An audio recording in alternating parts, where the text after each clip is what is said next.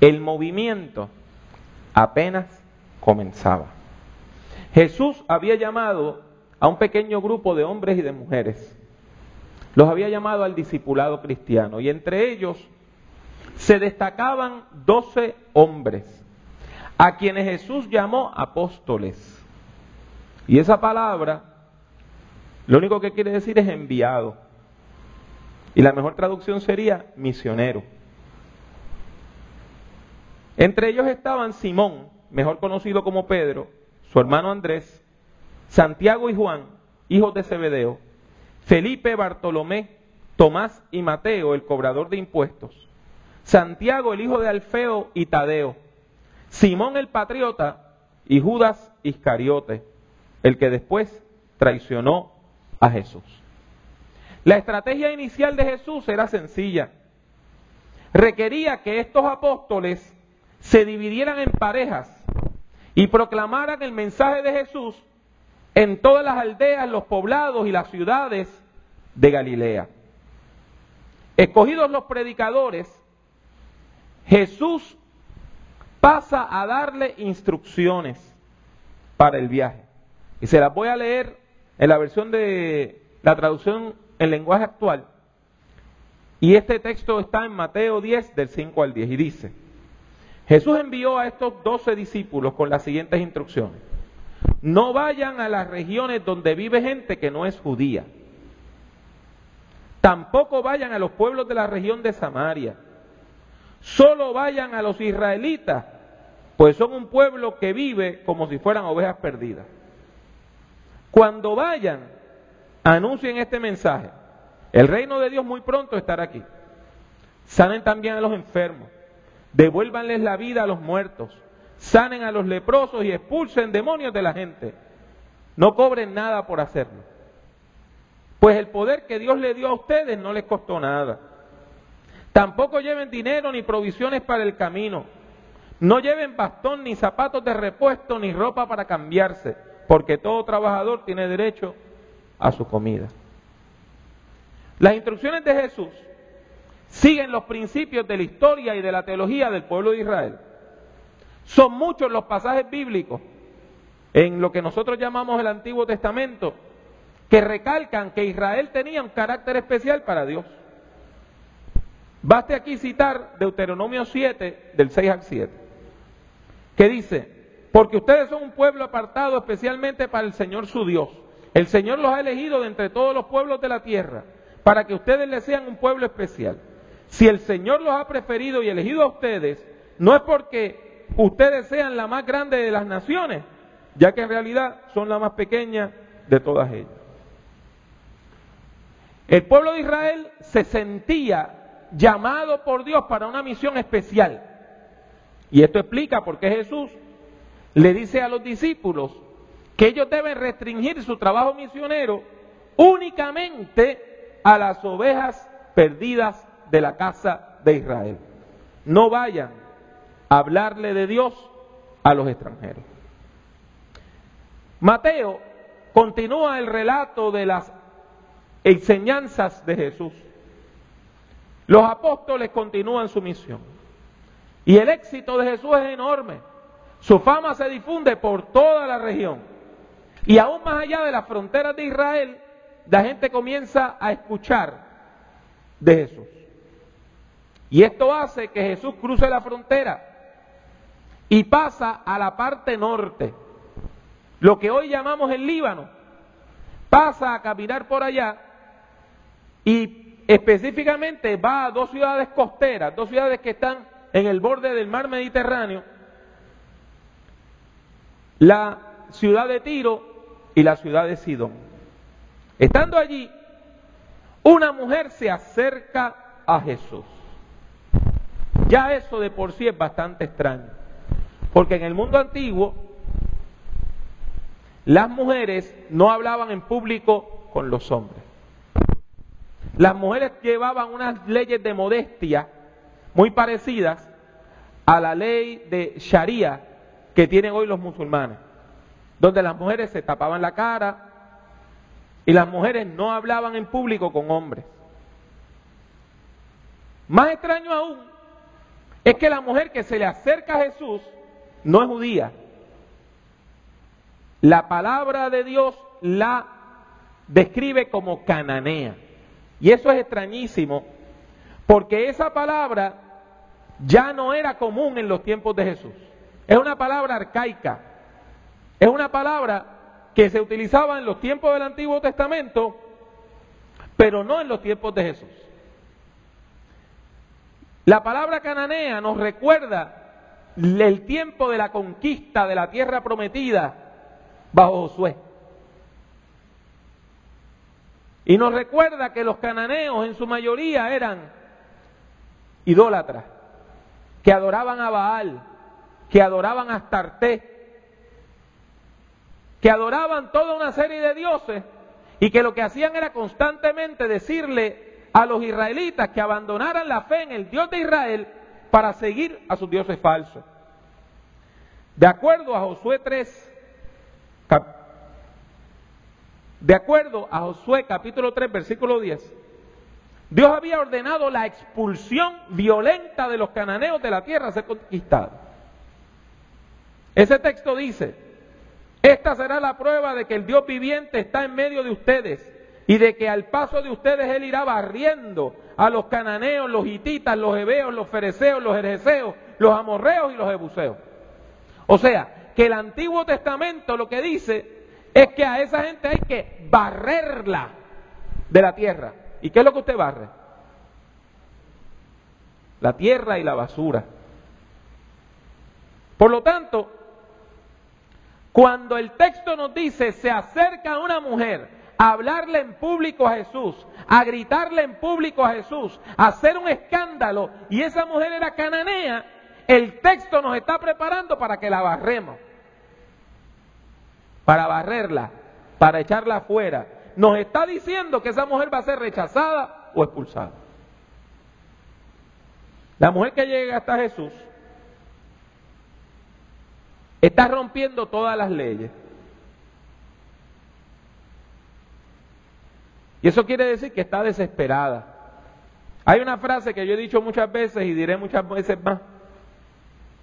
Y es que la gente desesperada hacen cosas desesperadas. Cuando usted hace algo en desesperación es porque usted está desesperado. Si usted está bien emocionalmente y tiene opciones, usted no hace cosas desesperadas. ¿Cuál era el caso con esta mujer? El texto bíblico dice que una mujer de esa región, que era del grupo al que los judíos llamaban cananeos, se acercó a Jesús y dijo a gritos: Señor, tú que eres el Mesías, ten compasión de mí, ayúdame. Mi hija tiene un demonio que la hace sufrir mucho. Su hija está endemoniada. No sabemos qué efectos producía esa condición.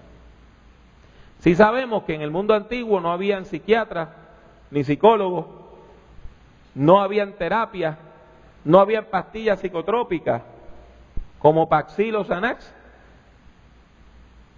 No habían instituciones de salud mental. Cuando usted tenía un familiar que estaba desquiciado, usted lo encerraba en un cuartito. Y eso era común en Puerto Rico hasta hace 40 o 50 años. Usted iba a una casa y había un escándalo en la parte de atrás y había una puerta con un candado por fuera y allí dentro había una persona que estaba fuera de sí. Como les indiqué anteriormente, el texto nos ha preparado para que Jesús rechace a la mujer. Porque ella es extranjera, ella es cananea. Y esa expectativa se cumple en el versículo 23, que dice claramente que Jesús no le hizo caso a la mujer. Y la mujer sigue caminando detrás de ellos gritando. Pero si bien Jesús no le hace caso a la mujer, los discípulos se preocupan. Porque esta mujer está deshonrándolos públicamente. Al ir gritando detrás de ellos y formando un espectáculo, los discípulos se sienten avergonzados y presionan a Jesús y le dicen: atiende a esa mujer, Pues viene gritando detrás de nosotros. Jesús le habla a la mujer y le dice: no soy enviado sino a las ovejas perdidas de la casa de Israel. ¿No le suena eso conocido? ¿Recuerdan las instrucciones que el capítulo 10 Jesús le dio a los discípulos? Le dijo: vayan solo a las ovejas perdidas de la casa de Israel. O sea, es como si Jesús metiera la mano al bolsillo, sacara el manual de misiones y buscara las reglas de la misión y le dijera: lo siento mucho, de acuerdo a las leyes que rigen este grupo, de acuerdo a nuestra teología y práctica, constitución y reglamento, solo le podemos predicar a las personas que son parte del pueblo judío. No usted. La mujer no era judía. Y la mujer no adoraba al Dios de Israel. Aún así, ella se humilla, se arrodilla delante de Jesús. Curie, boéceme, Señor, ayúdame.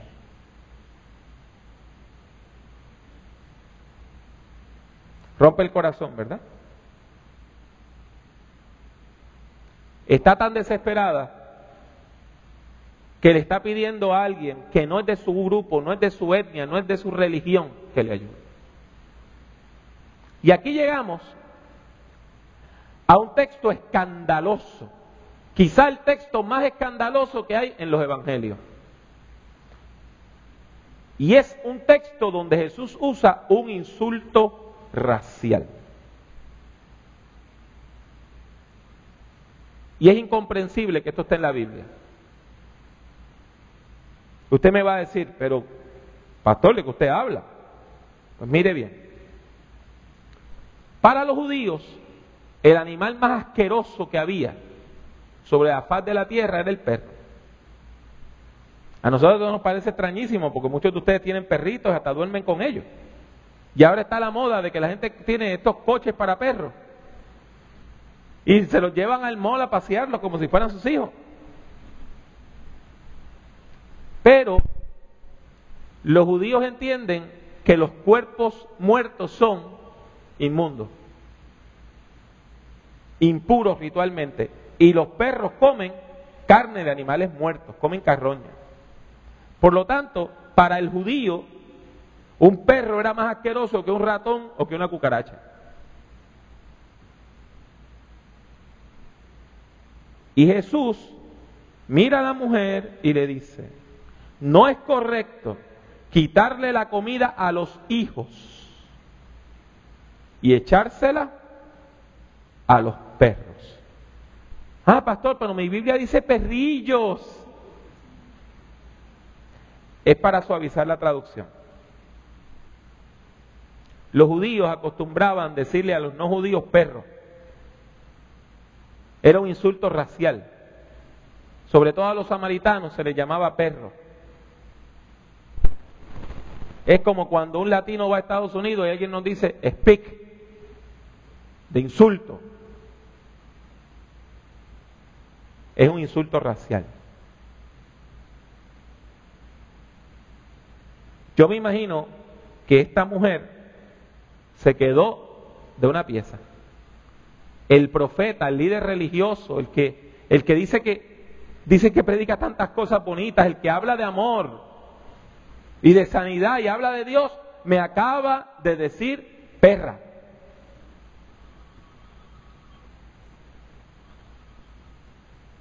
Y la mujer, dándonos una gran lección de dignidad, le dice: Señor, eso es cierto. Nadie toma las migajas ni la comida de sus hijos y se la pone a los perros. Pero hasta los perros comen de lo que sobra de las mesas de sus amos. Usted tiene que entender algo. Cuando nosotros pensamos en migaja, no es lo que la Biblia está hablando. Usted y yo pensamos en migaja y pensamos en las boronías que le quedan al pan, ¿verdad? Pero no es eso. En el mundo antiguo la gente no usaba cubiertos. Usted no comía con tenedor y cuchara, sino que se hacía un pan sin levadura, un pan grande, como una tortilla grande, como una tortilla mexicana grande, un pan de pita bien grande, y usted iba cortando pedacitos de ese pan, ¿verdad? Para no meter la mano al plato de la comida, iba cortando pedacitos de ese pan, de ese pan, y entonces eso era lo que usted metía a la olla y comía. Y cuando ese pan ya estaba mojadito, usted lo botaba y agarraba otro pedazo de pan. Ese pan que usted botaba eran las migajas. Jesús le da una lección a esta mujer, pero ella le da otra lección a él de vuelta. Jesús mira a la mujer cananea y le dice: para ti no hay gracia porque tú no eres judía y eres extranjera. Pero esta mujer le dice: pero yo, aún siendo extranjera, tengo derecho a la gracia de Dios. ¿Y cómo usted brega con eso cuando el manual de misiones dice que ella está excluida?